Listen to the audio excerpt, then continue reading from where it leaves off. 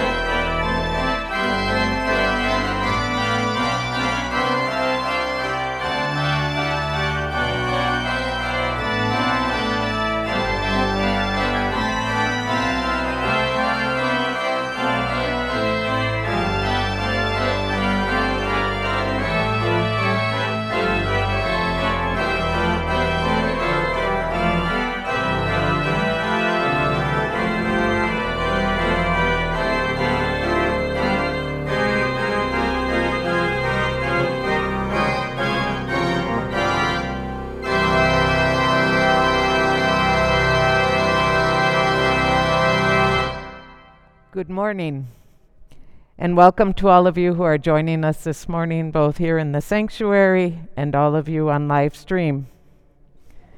It's great to be with you. I'm Carmen Barsotti, the worship associate, and I'm here with guest minister Reverend Mary Gans, who many of you know.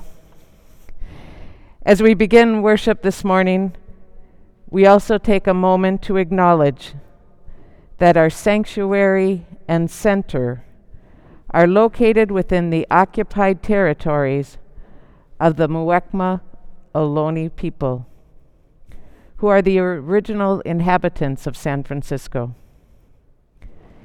We acknowledge that we benefit from having our church building on these traditional Ohlone homelands.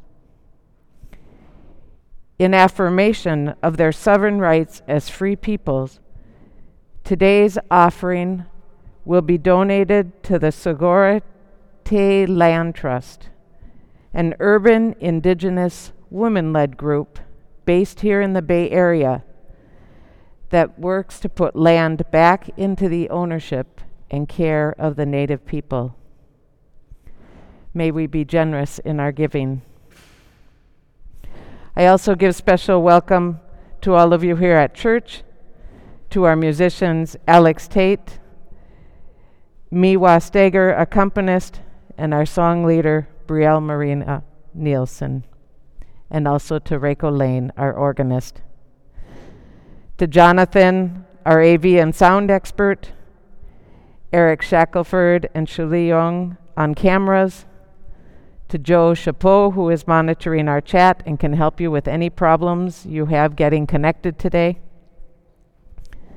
to Thomas Brown, the sexton, who is on duty, to Athena Papadakis for the beautiful flowers that we have here decorating our space, to Alex Starr, Les James, and Tom Brookshire, who will be hosting the coffee hour.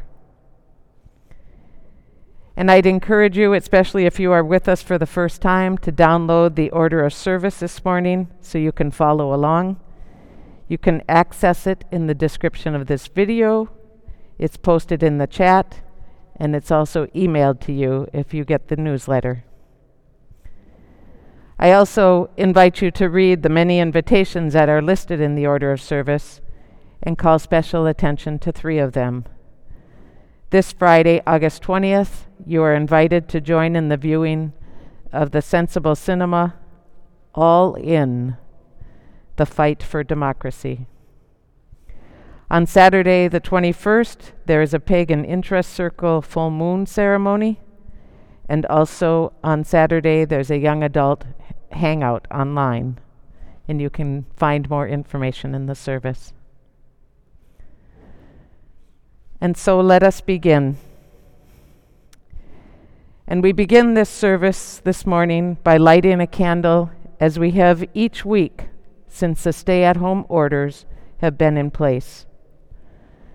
We light this candle in honor of all of you, bringing your spirits into this place until such time that we may all be together again. And let's sing together our opening hymn that can be found in your order of service. There's a correction in the number. It's number 153 if you have the gray hymnal, and it also can be found in the order of service. Oh, I woke up this morning. Let us sing.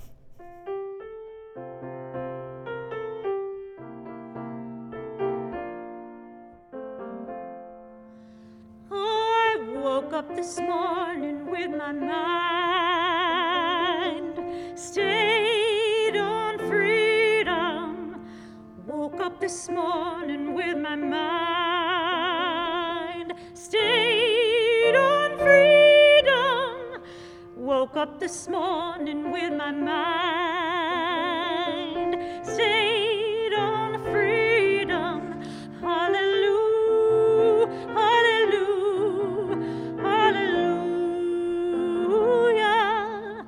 I was walking and talking with my mind stayed on freedom. Walking and talking with my mind stayed on freedom. walking and talking with my mind stayed on freedom. Hallelujah, hallelujah, hallelujah. I was singing and praying with my mind stayed on freedom, singing and praying with my mind stayed on freedom, singing and praying with my mind stayed on freedom. Hallelujah, hallelujah, hallelujah. Oh, I woke up this morning with my mind stayed on freedom. Woke up this morning with my mind stayed on freedom. Woke up this morning with my mind stayed on freedom. Hallelujah, hallelujah, hallelujah.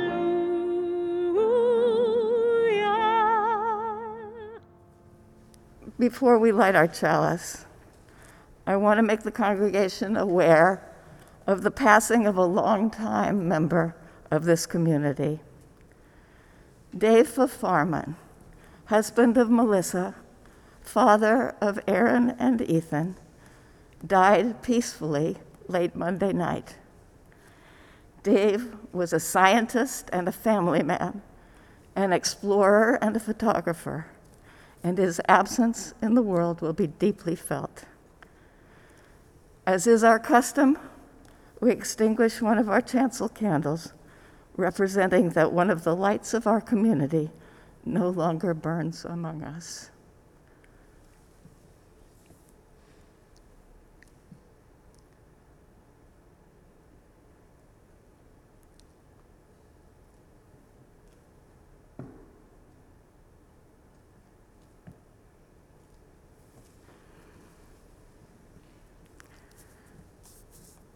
Please say with me now the words of our chalice lighting, which are printed in your order of service.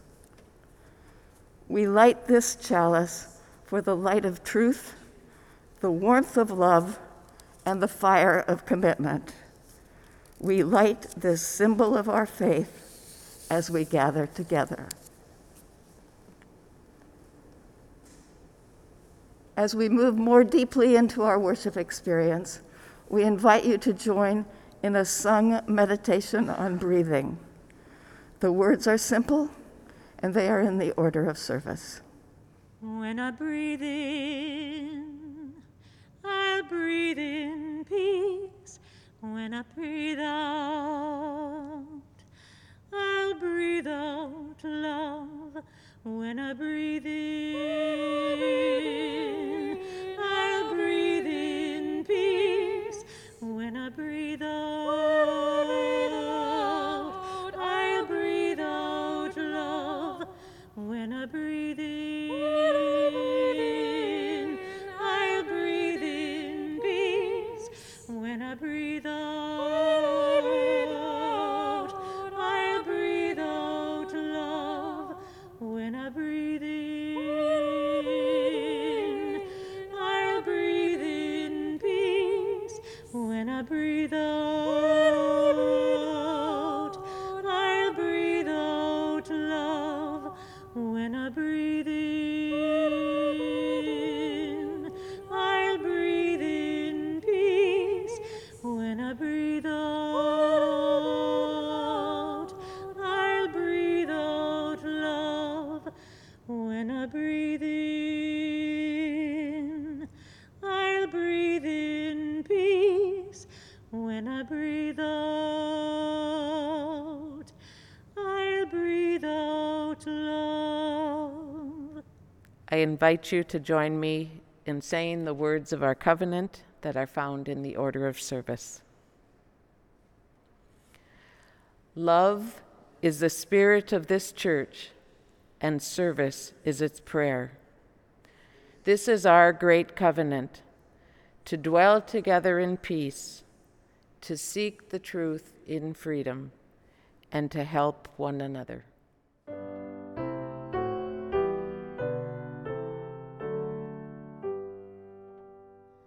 From all that dwell below the skies, let songs of hope and faith arise. Let peace, goodwill on earth be sung through every land, by every tongue. De toros bajo el gran sol, sur esperanza, fe, amor, verdad, belleza, cantando de cada tierra, caravans.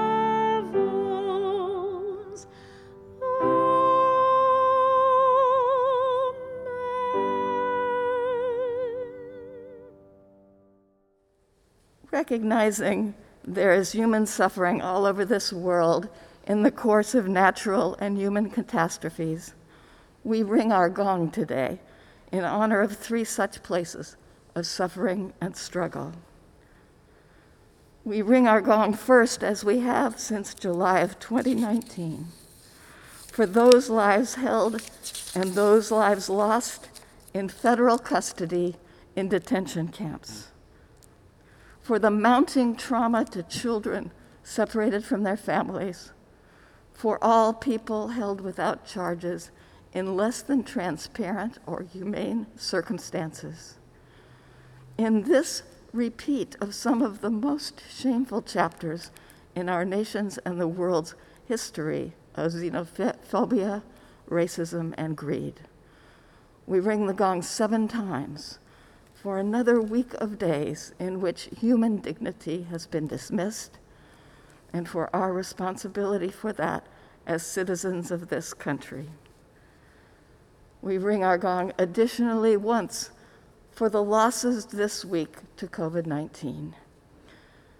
This last week, 66,981 people died of COVID-19 globally, 3,747 in the United States alone. We hold in our hearts all of these losses, each one of those people precious and worthy of health and safety. And we hold with gratitude all who are working around the world to produce and distribute vaccines and all other efforts to support greater health, survival, and immunity from the virus. Finally, we ring our gong once for the people of Afghanistan, suffering from decades of war, fueled by factions from within and by foreign involvements. We pray for safety, peace, and freedom for the children, women, and men of Afghanistan, as we pray for our soldiers and their families whose lives were forever changed there. We are deeply remorseful for the way our country's politics added to the suffering in that region. We pray that all who wield power will learn from our mistakes. May we keep those we have named and their loved ones in our thoughts and in our prayers. And may we ease the tide of human suffering this coming week, howsoever we can.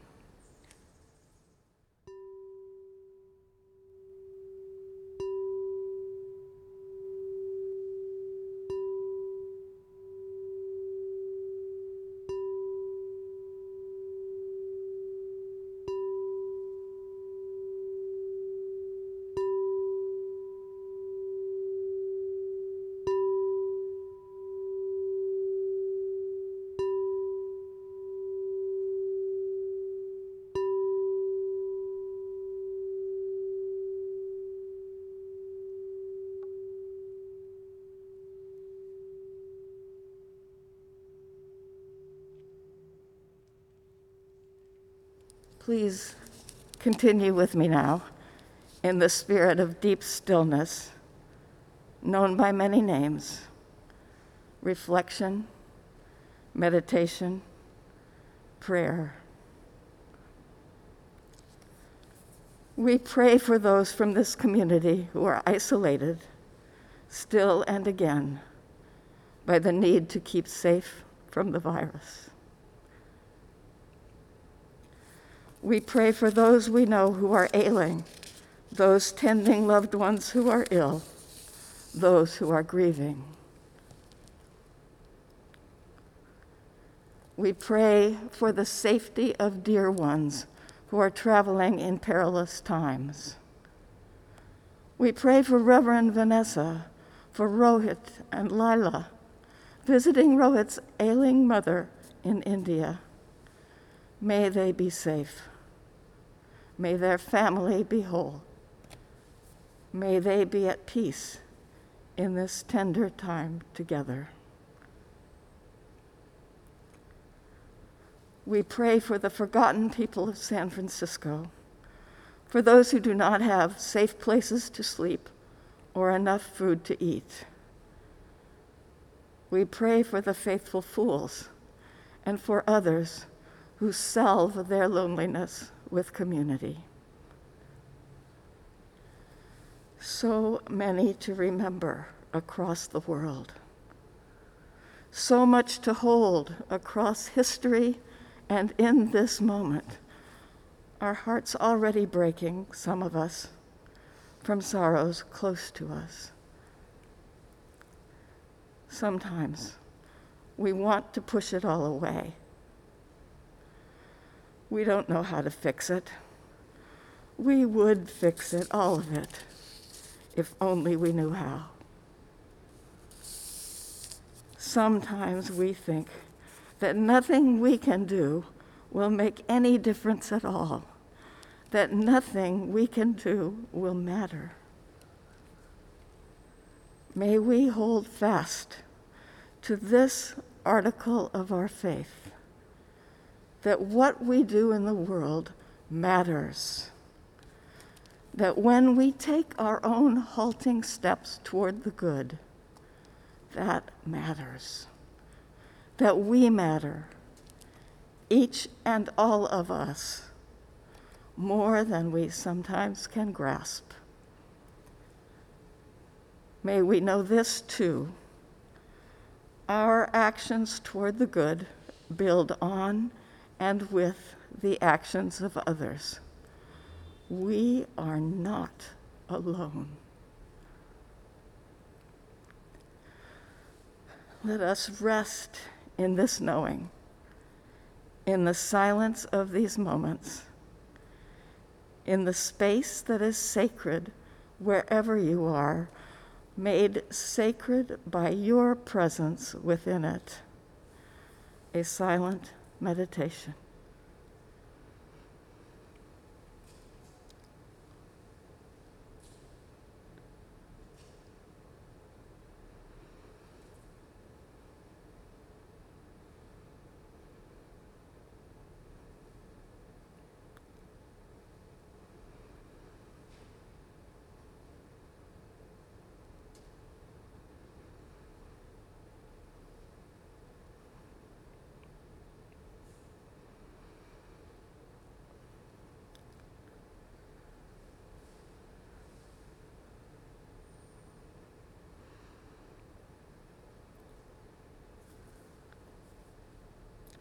Amen.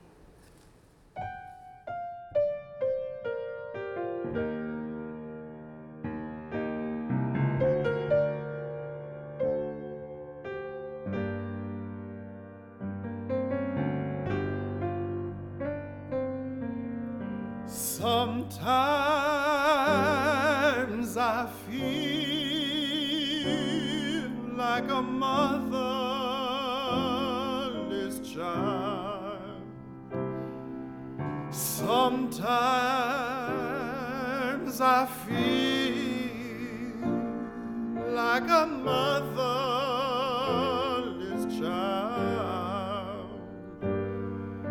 Sometimes feel like a motherless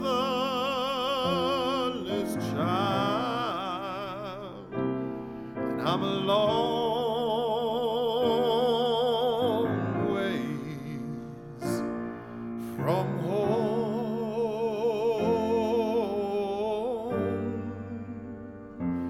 I'm a long ways from home.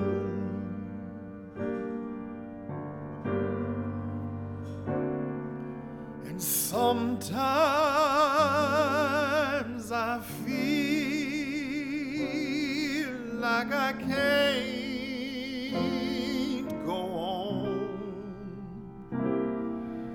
Sometimes I feel like I can't go on. Sometimes I feel like I can't go on, and I'm a long ways from home.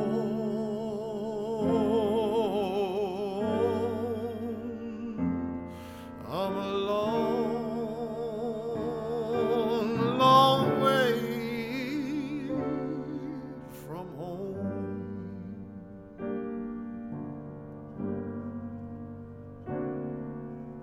Sometimes I feel like I'm almost gone. Sometimes I feel like I'm almost gone. Sometimes I feel like I'm almost gone, and I'm a long ways from home.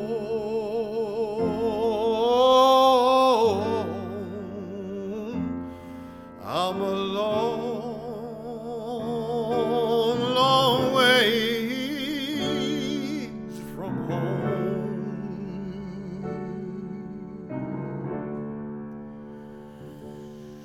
But sometimes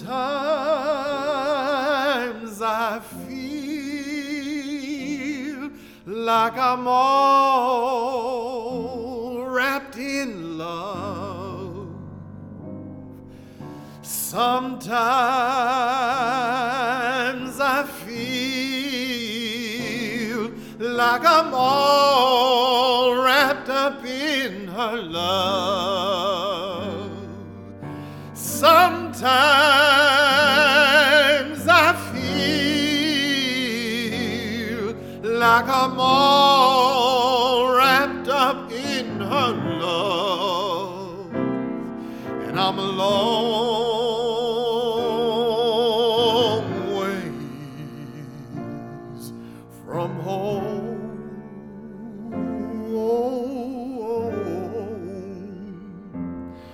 I'm a long ways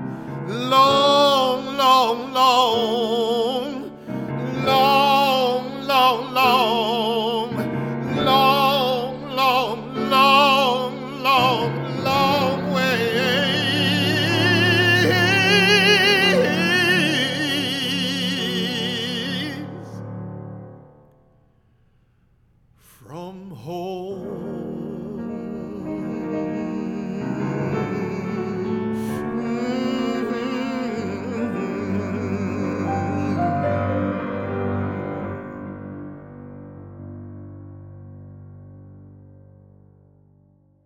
We are trapped in history.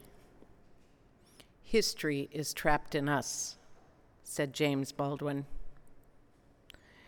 When Mary sent me the draft for the service, I was struck by the word trapped in the quote in this order of service. History being trapped in us. Is that a forever state, or can we free it? I'm from Elk River, Minnesota. It's a city now, but when I was growing up, it was a small town of about 2,000 people, and I always felt like I was related to about half of them. My paternal grandparents, who were born in Hungary, came over as young children, and their families eventually settled in Minnesota, as did my mother's grandparents, who came over from Germany. They were all farmers. One of my favorite memories is going out into the woods where my grandparents, my paternal grandparents, first had a little house. We loved digging in the ground and finding the things that had been discarded and left behind when they had dragged the house from that spot out closer to the main county road. We loved living in the country where there was plenty of room to roam, where there was a hollow where we could play baseball with cousins and neighbors, where there was 80 acres of land where we would have hay rides with our youth group. When I was in high school, my parents bought a small cabin on Mille Lacs Lake, about an hour north of Elk River. We loved to go to the cabin and swim and fish. I learned to water ski. Also, around the same lake is the Mille Lacs Indian Reservation, the land of the Ojibwe tribe. I knew little about what a reservation was, or the history of the Ojibwe people, or any Native community. I only know that we would sometimes stop at the museum when we were on vacation, and we'd buy little souvenirs at the store. In 1992, when I was in Nicaragua, I made a retreat with other North Americans and European folks who were living and working in the country. We had gathered to study together some materials that had been published to mark the 500 years since Columbus landed in what he called the New World. Being in Nicaragua, we were compelled to study and read and talk about what had happened and continues to happen to the people, not only of Nicaragua, but in the many lands throughout South America, Mexico, and North America. The Contra War, financed by the U.S., had recently ended when Violeta Chamorro, a Democratic president supported by the U.S., was elected in Nicaragua. Knowing this drove our desire to understand the history. We were working with the people ravaged by the Contra War that was waged by the United States and its allies, professing to be fighting for democracy, which we quickly learned meant that transnational companies could come in freely to establish sweatshops, to ravish the forests, to send the wood north, to forcibly take lands from the peasants, and so many more atrocities. The exploit of history was centuries old and current. It was at this retreat that I had a profound recognition of who I was, of what part of history I was directly related to. My grandparents and great-grandparents and their descendants were farmers and laborers who worked hard and had many struggles. Good people who went to church and who cared for and about their neighbors. Here I was with my Franciscan community and all these others on retreat who were there to support the Nicaraguan people in their struggle to reclaim the lands taken from them by Somoza and his allies. And here I am, reading about the people who were forcibly removed from the very lands my family farmed and vacationed on. As we were reading and discussing, all of a sudden, I felt this visceral sense of wanting to strip myself, to tear my garments and put on sackcloth and ashes. I had never used or thought of those words before, but they were in my mind like a command from my depths at the moment of a painful recognition of who I was as a descendant of European settlers. I was curious of the context of these words as they so described what I felt in that moment. In looking them up, I learned that for the Hebrew people, the tearing of garments was a way of expressing great grief and sorrow.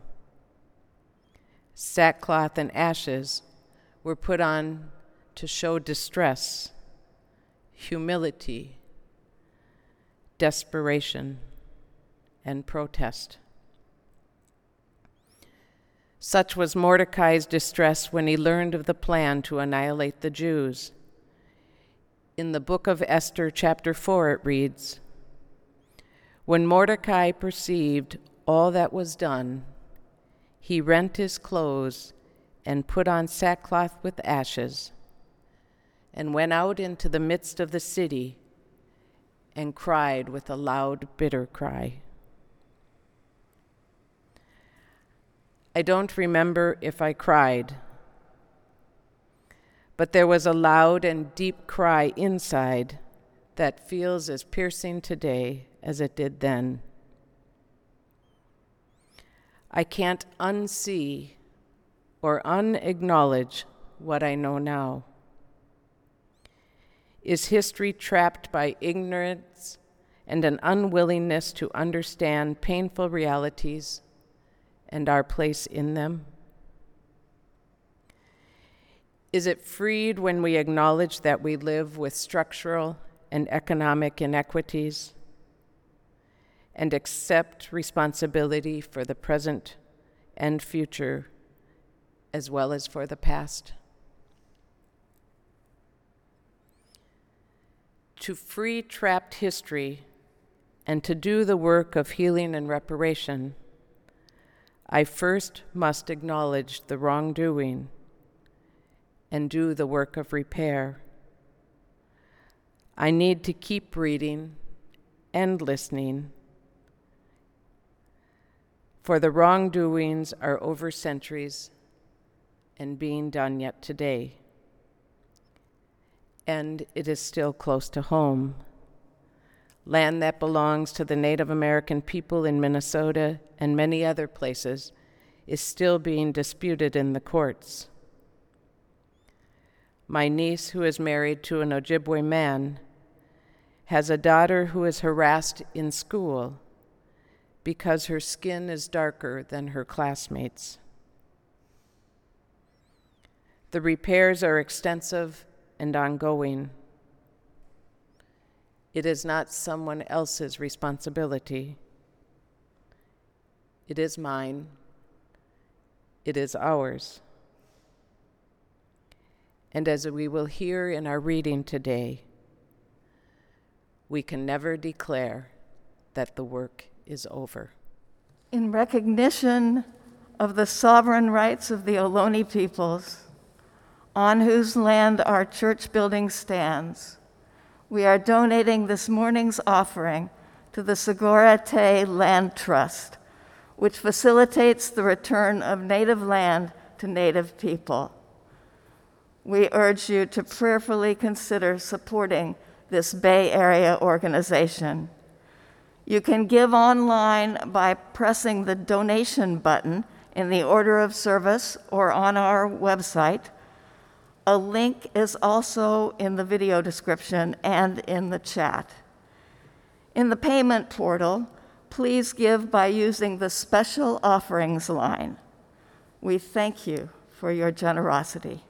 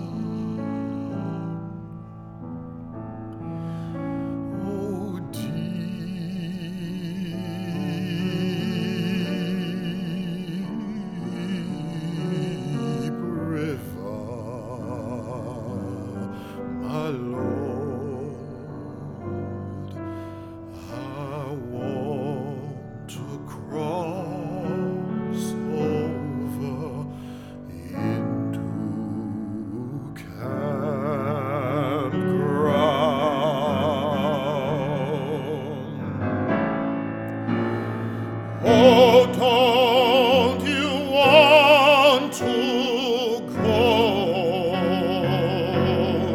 to that gospel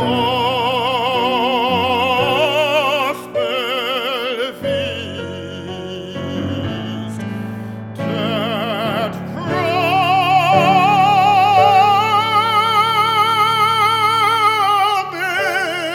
land, where all is peace.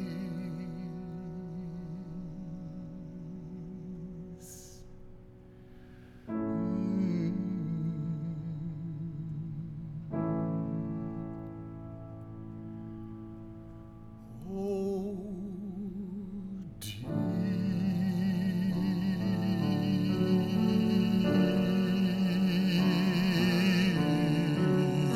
river, my Lord,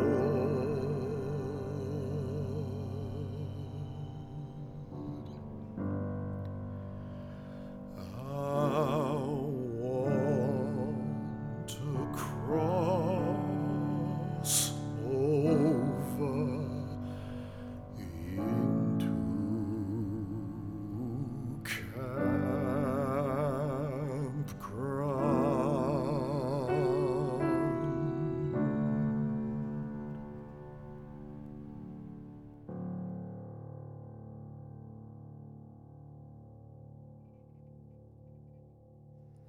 Our reading this morning is titled Old House.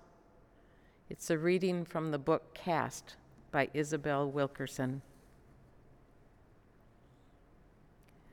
America is an old house. We can never declare the work over.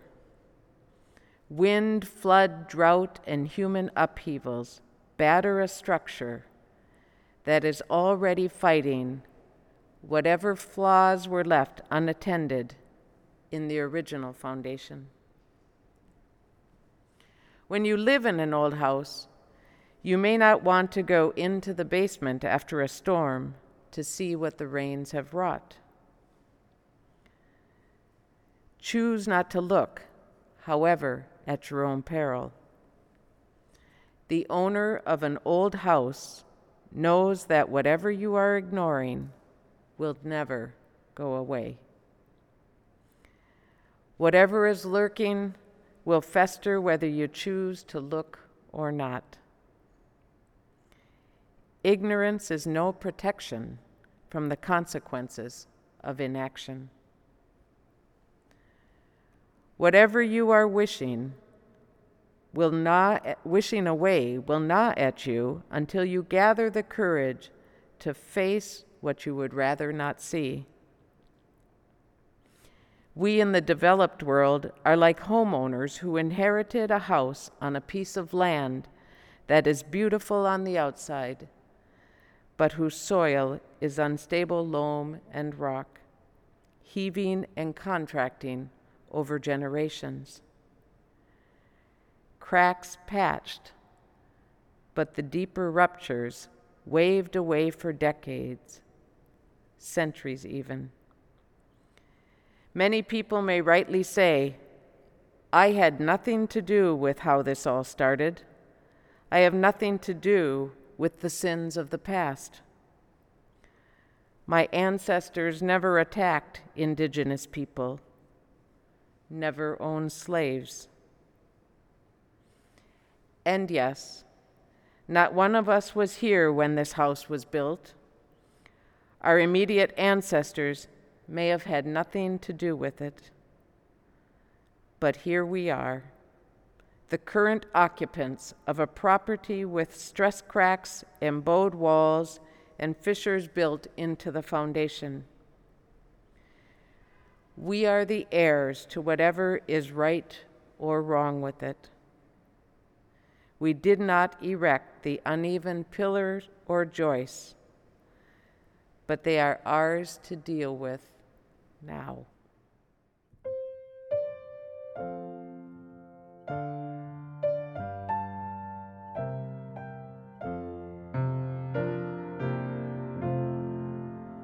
Let us break bread together on our knees.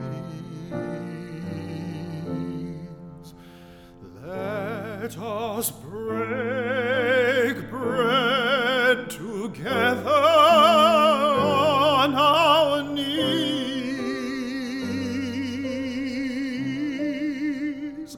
When I fall on my knees with my face to the rising sun, oh Lord, have mercy on me.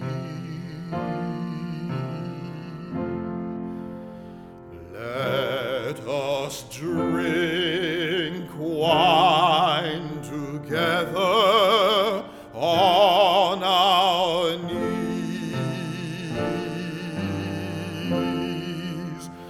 Let us drink wine together on our knees.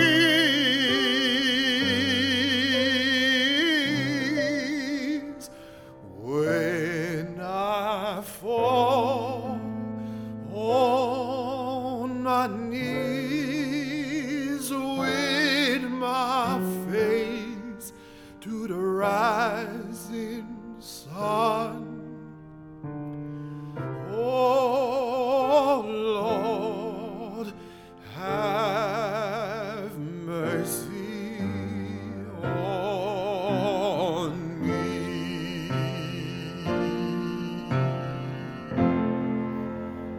Let us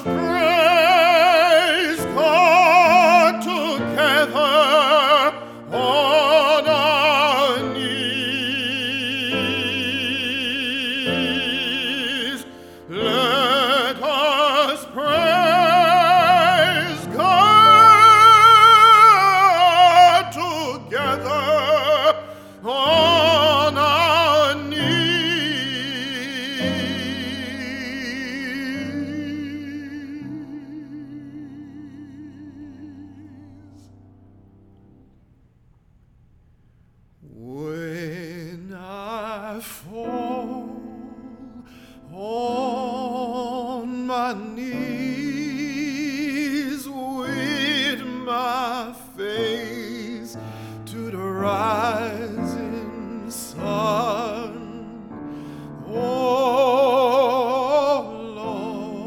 Lord, have mercy on me.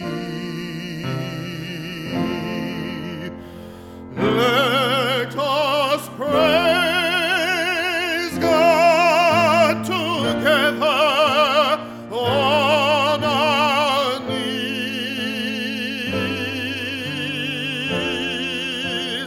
Let us praise God together on our knees.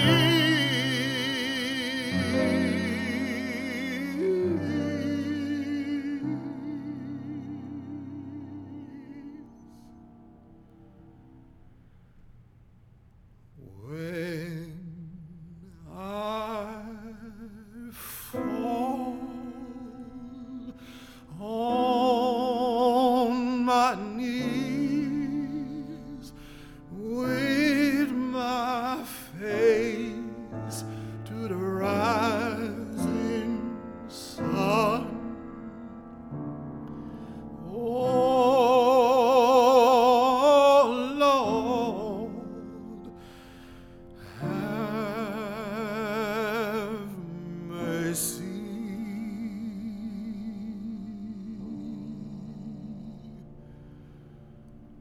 on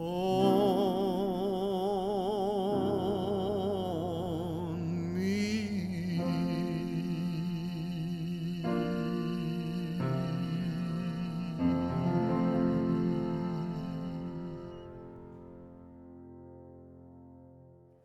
Thank you, Alex Tate, for this beautiful music, especially the song you just sang from the Gullah people, an African American community that settled in coastal South Carolina, not far from the home of my white ancestors.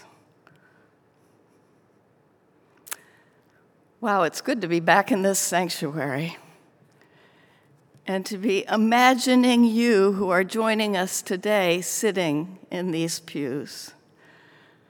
I've not been here since I left for retirement after serving as pastoral care minister. That was only 2 years ago, but doesn't it seem like a lifetime? I hope you have been safe these many months. And I wonder, how did you spend the pandemic? Of course, we're not there yet where we can speak in past tense about the pandemic, but I mean, how did you spend the time when so many of us were holed up inside during what we came to call lockdown? Well, I had pretty good energy at the beginning. I dragged trunks out of a storage closet, cut up all my old t-shirts, and sent them off to have a quilt made. It was incredibly satisfying. And now I get to sleep every night under a blanket of my history. A restaurant I loved in New Orleans, a poem by Langston Hughes, the San Francisco Marathon I ran in a jillion years ago. Also, a depiction of the rose window from this sanctuary, cut from a sweatshirt I was given during my ministerial internship here. Well, next out of the trunks were old photographs and documents. And I found a forgotten picture of my grandmother, young, posed with 7 of her siblings on the porch of their family home in Greenville, South Carolina, sometime around the turn of the last century. That photo took me back to another front porch in Brunswick, Georgia, where as a small girl I loved to sit with that dear grandmother shelling butter beans. And then my dive into history took a deeper turn at the request of my daughter. She was spending her pandemic looking forward to the birth of her first child. Can I show you a picture of my beautiful grandbaby? Oh, well, maybe later. Anyway, Mayanna's pregnancy moved her to come to me with an earnest request. As she brought new life into the world, she wanted to know for sure, were there enslavers in our family tree? Am I, is she, would the child who is coming be descended from people who believed in and practiced a right to own other human beings?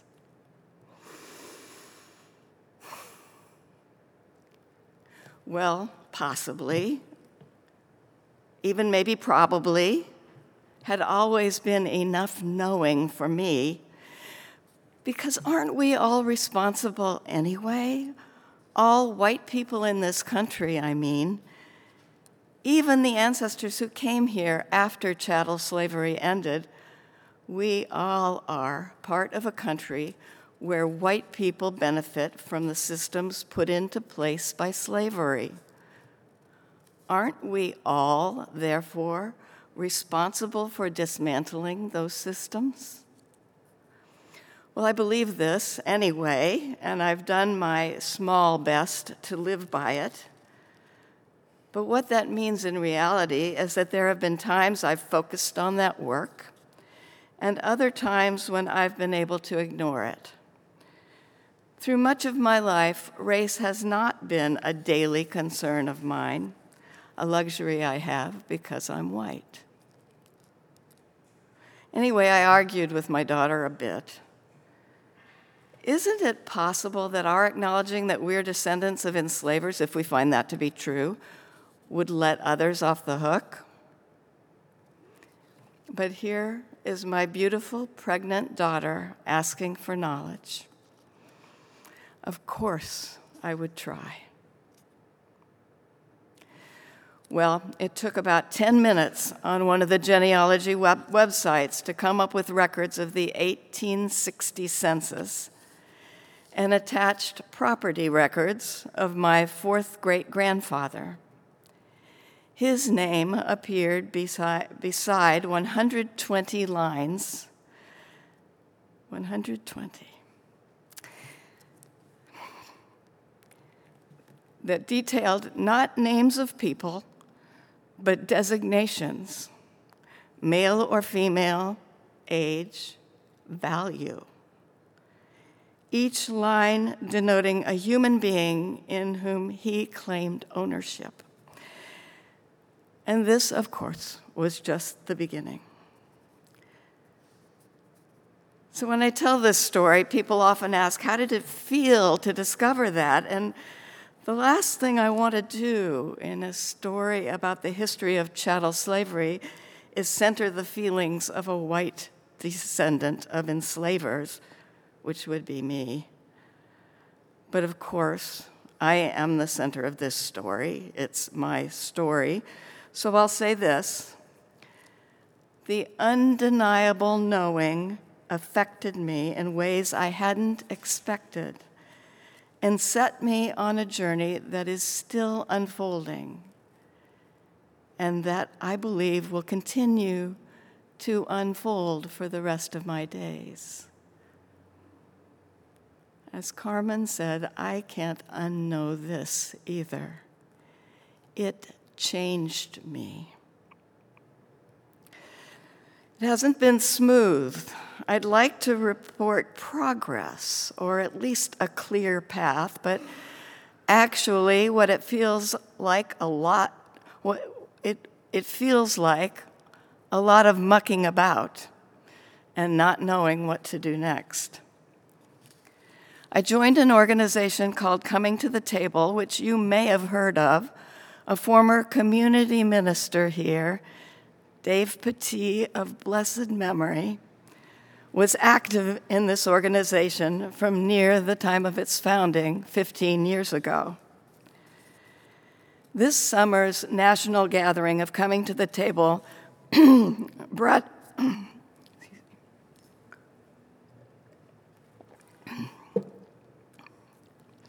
This summer's national gathering brought together several hundred descendants of enslaved persons and descendants of enslavers to learn and work together. People who have been on this path a lot longer than I shared how genealogical research can uncover life-giving information for descendants of enslaved persons for whom it might be otherwise difficult to discover their lineage. No names, remember, were recorded in those government records. I've also learned the way different people are approaching the delicate work of repair, which some call reparations. Now, there are people who will stop listening as soon as you say that word. Slavery was so long ago, they might say. It has nothing to do with me. But you know, it wasn't so long ago. A small digression here into mathematics. Recently, I encountered an interesting application of the laws of probability. With climate change and all, people have been asking how long it might be before human beings go extinct. Well, I won't take you through the calculations. I don't understand them anyway. But the conclusion? The probability model says that we humans have between 5,000 and 7.8 million more years to muck up or repair the planet. Even at the lowest likely possibility, that makes slavery seem like yesterday. End of mathematical digression. But some will say there's no way to calculate what reparations should be for slavery. It can't be done. I'm sorry, but this is nonsense. The answer to how is yes. As the community action theorist Peter Block put it, we should be having the conversation about how, not about if. An honest conversation in this nation about how we might make repair for inequality that traces back to the white colonialist project of stealing people's land and people's labor would be a good place to start to unwind the culture wars raging now about how we teach our history. But I don't want to get lost in these arguments. I want to talk about repair as a spiritual project, a spiritual practice. I know I can't fix all that's wrong. What I can do is work to fix myself and hope that through repairing myself and moving toward repair in any circles of my influence, a little pain in the world can be eased. I learned that working with Kay Jorgensen and Carmen Barsotti at the Faithful Fools, that personal and social change go hand in hand, have to. Tony Renee Battle, one of the leaders of the local group of Coming to the Table, told another Unitarian Universalist congregation recently that reparation should be a spiritual practice. She urged white people to keep a reparations journal the way some keep a gratitude journal. So, repair as a spiritual project. What would be in that reparations journal? What does it look like?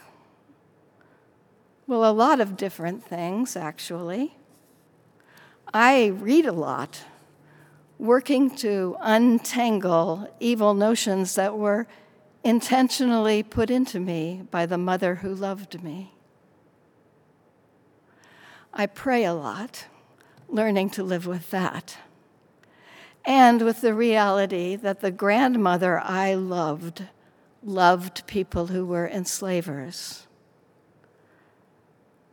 Repair as a spiritual project can look like gathering companions who meet regularly to support each other in anti-racist practice.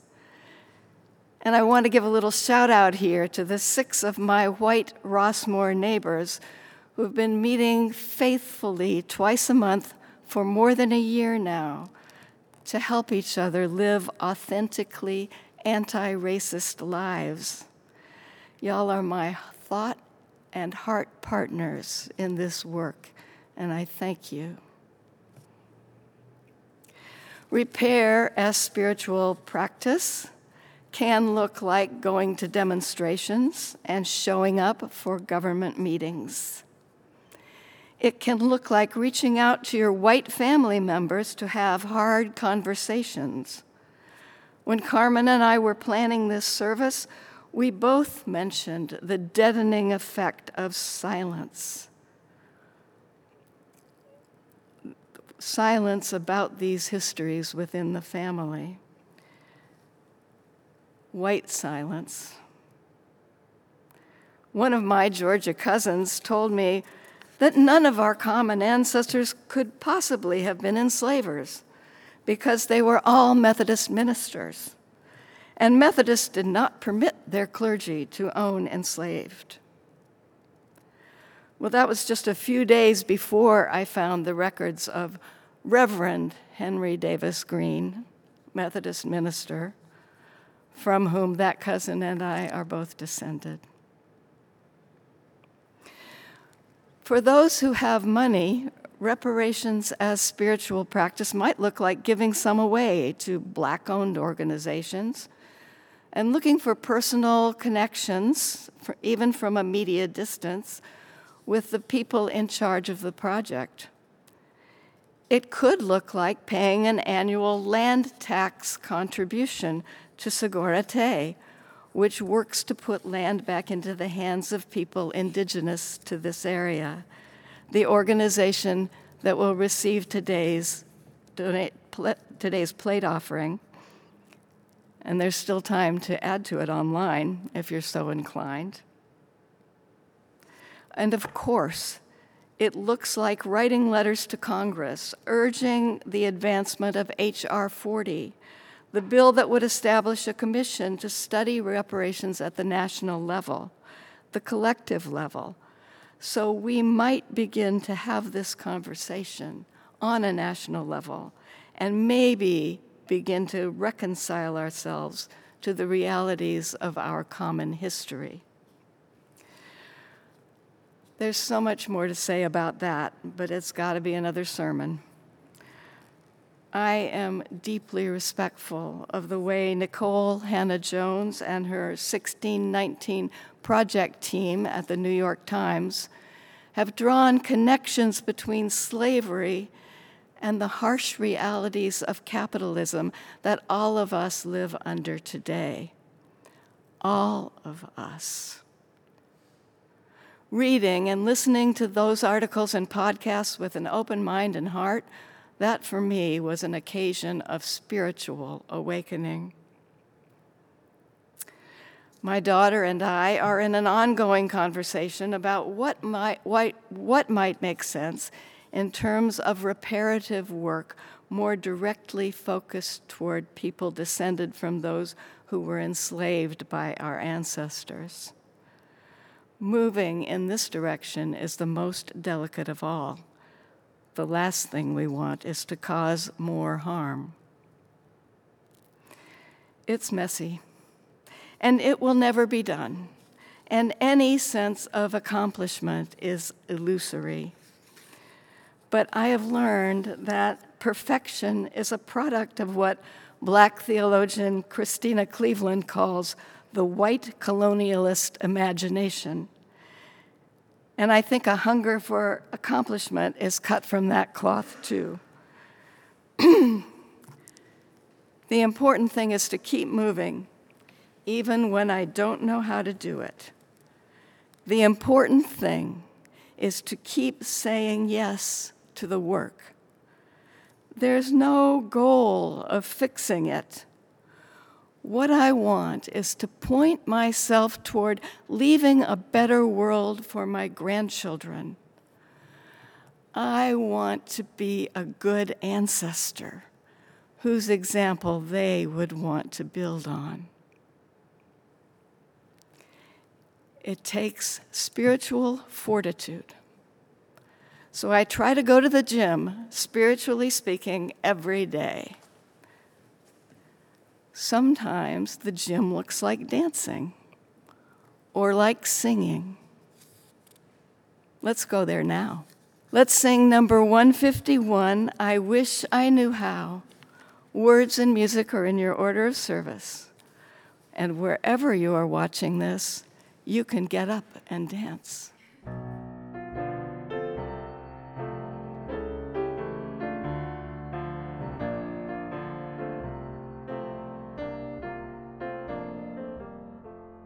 I wish I knew how it would feel to be free.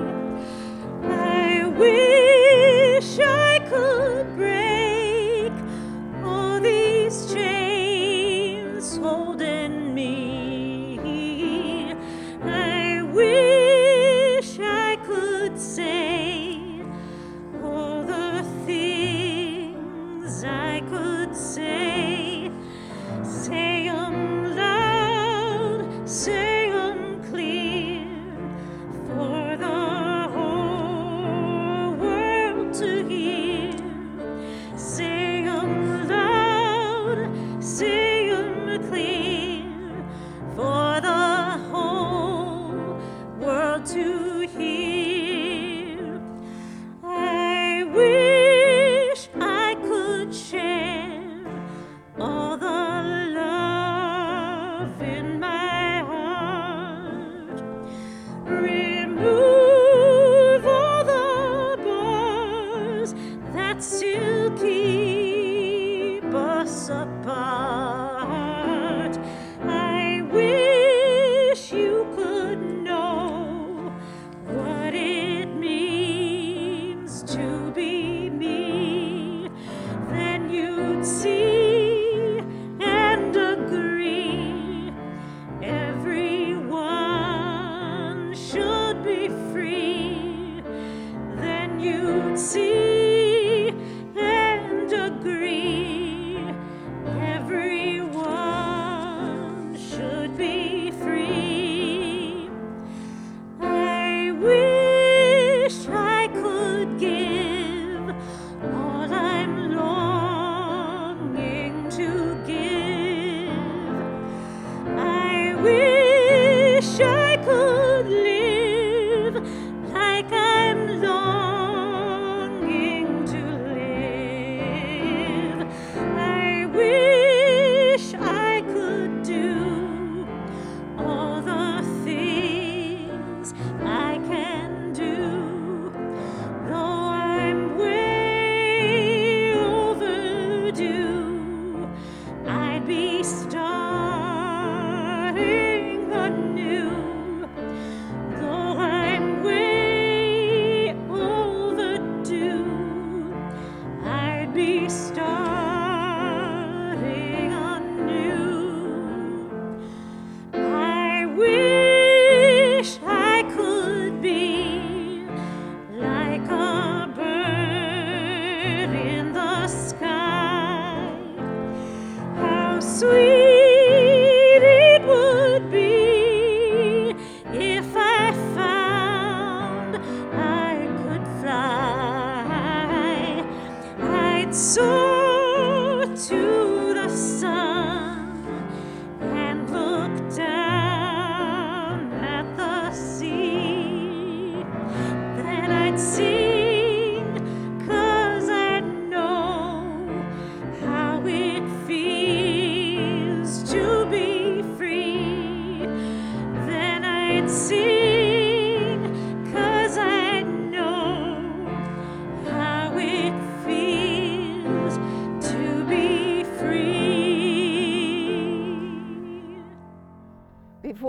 end today, I want to invite all our viewers to Virtual Coffee Hour, which will start immediately following the postlude. A link is available in the video description, order of service, and is also posted in the chat. Now, in our comings and our goings, in our dancing and our singing, in our learning and our sharing, in our weeping and our working to repair the wrongs of generations, let us remember we do not walk alone. May we lean on one another as we lean into a vision of a future transformed by care for one another. May we lean into the greater love that holds us all, a love that will never let us go. Go in peace. Amen.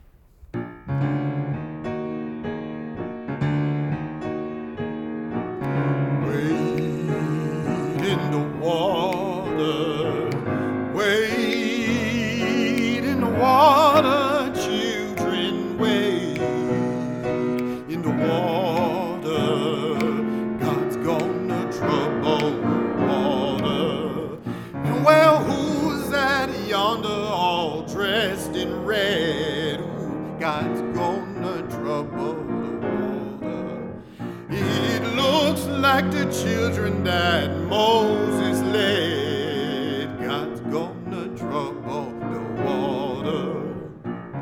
Wade in the water, wade in the water, children, wade in the water.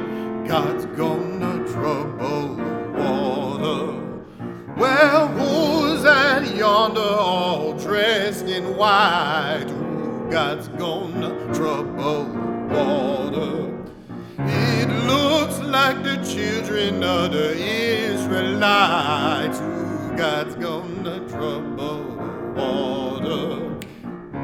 Wade in the water, wade in the water, children, wade in the water.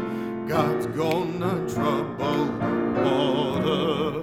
If you don't believe that I've been redeemed, God's gonna trouble the water. Just follow me down to that Jordan stream. Oh, God's gonna trouble the water. Wade in the water, wade in the water, children, wade in the water.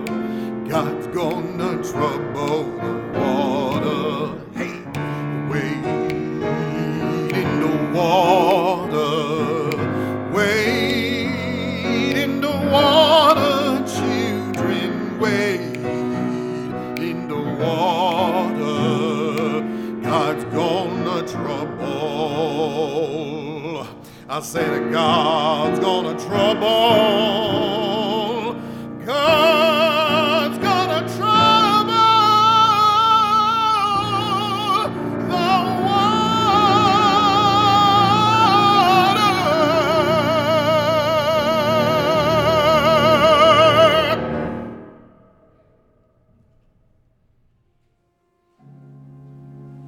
The work of this church in the world is realized through the generous financial support of all who call this place home. Along with the gifts and time and talent, ours is a shared ministry. You have a role to play here. Church membership is open to all. For more information, go to uusf.org